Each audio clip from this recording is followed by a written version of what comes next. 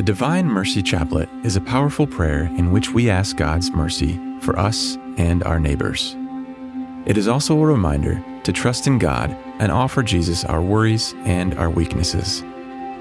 In the 1930s, Jesus appeared to St. Faustina, a humble and kind Polish nun, revealing to her the depths of his mercy.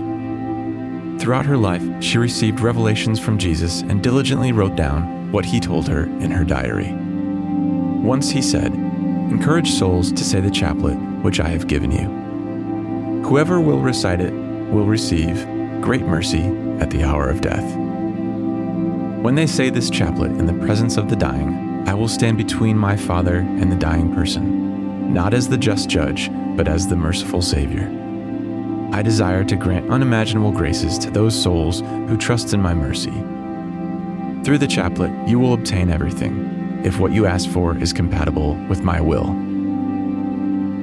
You can pray the chaplet at any time. It is especially impactful after Mass, before the Feast of Divine Mercy, and daily at 3 p.m., remembering the hour Jesus showed his perfect love for us by dying on the cross. Now, we invite you to join us in the Divine Mercy Chaplet.